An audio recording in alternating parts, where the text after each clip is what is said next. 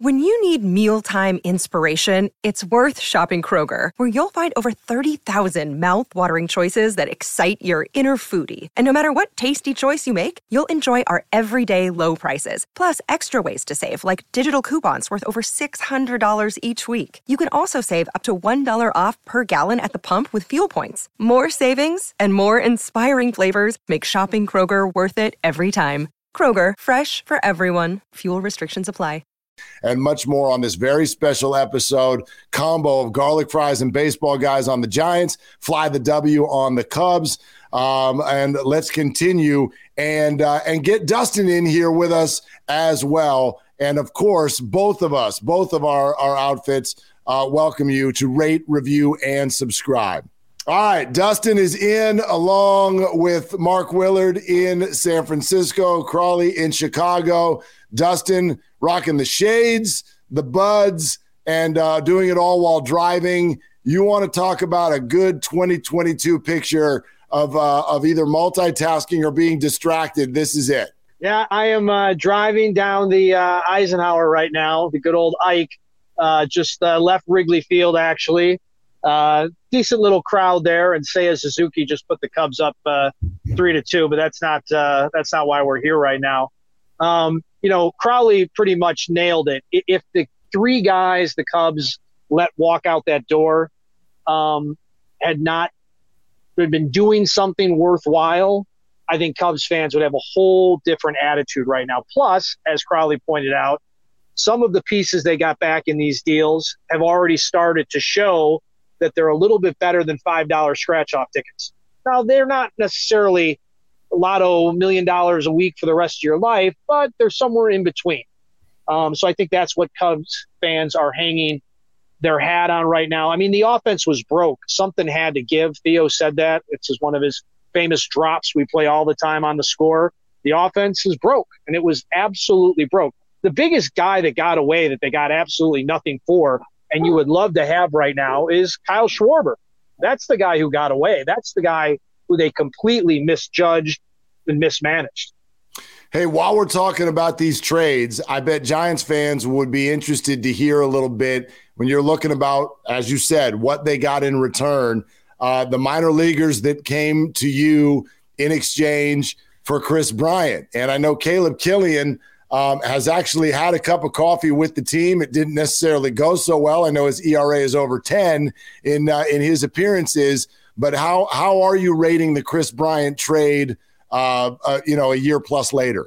Well, there's two guys that were really involved in the trade, and Cub fans are excited about both of these prospects. You mentioned Caleb Killian. I was there at his debut. I was in the bleachers. It was against the Cardinals, and he looked really, really good. After that, he had some bumps in the road, which you come to expect with young pitchers, and the Cubs are doing much better this time around than the last rebuild about pitching development.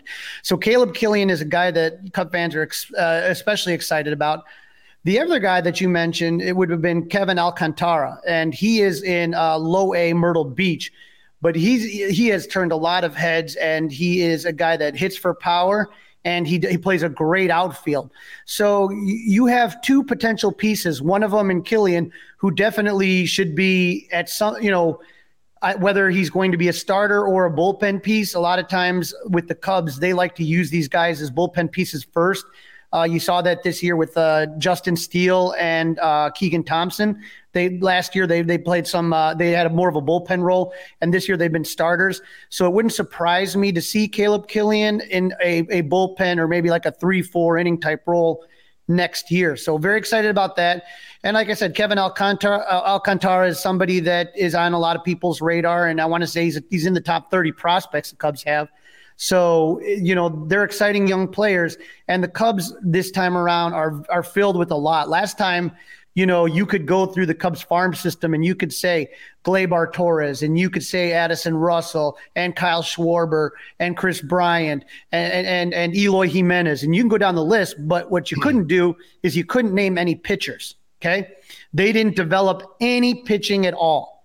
And so that was what killed the Cubs, is when these extensions and these, all the arbitration issues came up, is that they were spending so much, they spent so little on those position players when they won the World Series. They put all their money towards pitching, but then you were expecting pitching to come up and it never did. And now you had to pay for pitching and position players that were all making bigger money because of arbitration and because of free agency. So this time around, you have a good mix of young pitchers and hitters. So in the Chris Bryant trade, you got a pitcher and a hitter. And you look at it, these guys are going to come in waves where everybody with the Cubs kind of came up at the same time. All the young players came up end of 2014, 2015, and is when all these guys came up. And then because they needed pitching, they traded away a lot of other players, and there was nothing to back that up. And so this time around, you see that these guys are kind of staggered in age, like 23, 22, 21, 19, 18, 17. And so there'll be more and more waves of talent. And like I said, that having both pitching and hitting in the minors, both developing strongly, I think that's going to help the Cubs a lot more in the future. You don't have to pay for the mistakes that you don't make by developing these players. Yeah. And I know also like Giants fans will be interested, maybe not love the news that, we don't follow much minor leaguers once they leave the program. But Alexander Canario, who was in that Chris Bryant trade as well, had 31 combined home runs in your minor league system this year. He moved from high A to double A, where he spent most of the year, and then has reached triple A and has a combined OPS this year of 866. So pretty good, and that's something that could certainly lead to dividends down the road. And the Giants fans got Chris Bryant and a playoff run, but it didn't go very far. So that's part of the conversation as well. I'd love to hear a couple of names. One who you guys already mentioned, and he's on your team now. I want to get to that in a second. But at the center of a Giants fan's mind right now is Carlos Rodon.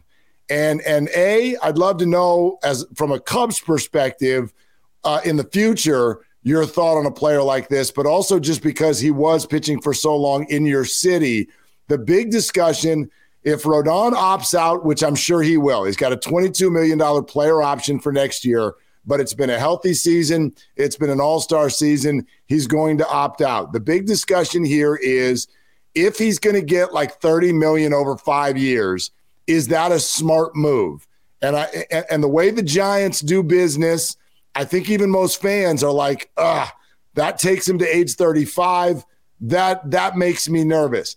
If the market only calls for 3, I'd go $30 million for 3, $30 million per year for 3 years in a heartbeat. I would not do $30 million a year for 5. Where are you guys on this? I'm going to let Dustin take this first. Go ahead, Dustin. Yeah, Mark, I could not agree with you more. I mean, first, let me tap the brakes a second. I am thrilled that Carlos Rodon has gotten his health together and that he's been able to grind this out. He's having a nice year for the Giants. I have no ill will for him, but he is not the type of guy that I want my favorite team, the team I cheer for, to pay $100 million. No, thank you. Absolutely not. First of all, the Cubs aren't quite there yet. And again, Carlos Rodon is not the guy. If the Giants were somehow going to be in the postseason, which probably, when would you trust Carlos Rodon to be the game 1 or game 7 or the must-win game starter? I don't. That's not that guy. That's interesting, but I can tell you here, yes, we've only watched it for 1 year, and he's dominated. I mean, he's setting records for strikeouts. He's right up there in the tops of the league. One of the concerns from Giants fans is if you don't keep this guy, who's your game 1 starter if you make the playoffs? If you make the playoffs. The other thing that happened this morning on the Mully and Haw show is that David Haw actually put John Lester's name and Carlos Rodon's name in the same sentence, and I almost dropped dead in the Score studios. I said the only thing those two guys have in common is they're left-handed pitchers. I mean, Carlos Rodon is not going to set the compass for the next great Cubs team. But you're right, Mark. This year, he's having a thing. But I just 35 at the end of that thing. I go 3 years, $90 million. I could stomach that, but I don't know that would be best for the Cubs. 3 years, $90 million. I think they could do better with their resources of 3 years and $90 million. Look, Mark, the way that I look at it here is we got a close look at Rodon from the south side. I mean, just the other side of town. I was livid when the Giants when they signed Rodon, because I thought he was a perfect candidate for the Cubs, because the Cubs were doing these sign and flip deals. You knew they weren't going to stay with the team. And the thing we always knew is that you had injury history with Rodon, hard time staying healthy, but when he is healthy, he's a very dominant pitcher. Yep. And so to me, I said, okay, I would not want to sign this guy to a 5-year deal, which is what he's at least going to want. So I was like, if you can get what did you guys pay him? Like, it wasn't horrible. It's a two-year, 22.5 per year, but the opt-out in between the 2 years. Right. And so to me, that was a tailor-made deal for the Cubs, because they have nothing but money. Right. They have plenty of money that they could spend on this, and they could have flipped him and gotten a big return. And they didn't do that. And I thought that was a huge mistake on the Cubs' part. But would I want him long-term? Yeah, just it's a lot of money for a guy that have a lot of health injuries when he was here. And so that was always my concern with Rodon. Yeah, if he can get it somewhere, God bless him and his family. I just don't want it to be the Cubs giving it to him. Yeah, if it's 5, I'm out. If it's 3, I'm in. That's kind of the line that I draw. But Giants fans, I don't think, need to worry about it, because they haven't signed anybody to a deal longer than 3 years since Farhan Zaidi got here, and it's year 4. They've been incredibly hesitant to even give anybody 3 years. I think only 3 players have gotten that. So long-term deals, at least at this point, don't sound like part of their approach. Yet they say that they're out there, that's on the table. They will make those offers. You guys talked about being livid when Rodon came to the Giants. I can tell you I was livid when Seiya Suzuki went to the Cubs. That was the guy I wanted. That was the offseason signing I wanted them to make, and I thought they were going to make. Seiya made some interesting statements mid-year that I guess there was something actually about the city of San Francisco that made his wife a little bit uncomfortable. Is a little bit too, like he had seen some things on the news about what it was like inside the city, and it was a little bit too much and whatnot. And so that made some headlines out here. But I'd love to know from a couple of people who have watched every game and sort of experienced his first year. His numbers are fine. They're not gaudy. But what do you guys think of Seiya Suzuki? Seiya has been a great player. He did have an injury that kind of hurt him a little bit, sliding into a base. I think it's a pinky injury. What you see with Seiya is that you have seen him it's been this constant adjustment to the league. So he came out gangbusters in April, absolutely lit the world on fire.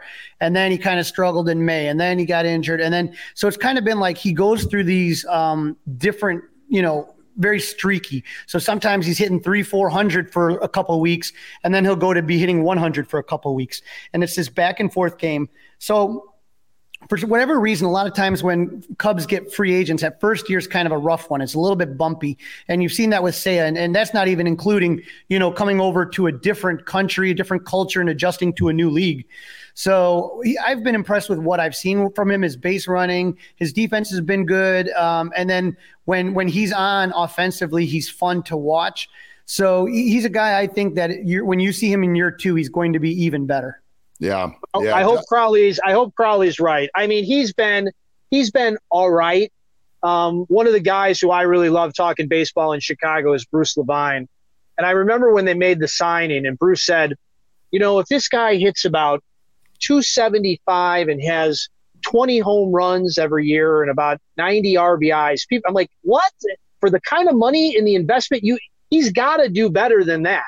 Now, I don't think he's, again, the linchpin of the Cubs getting back into National League contention. He's a nice piece. I think he'd be on a really good Cub team. He'd be a great fixture out in right field, plays some good defense, has some power. I think he's got a lot of good baseball smarts, acumen. He really lost me when probably, how long did he miss? 6 weeks with that finger, at least? Yeah, he missed, yeah.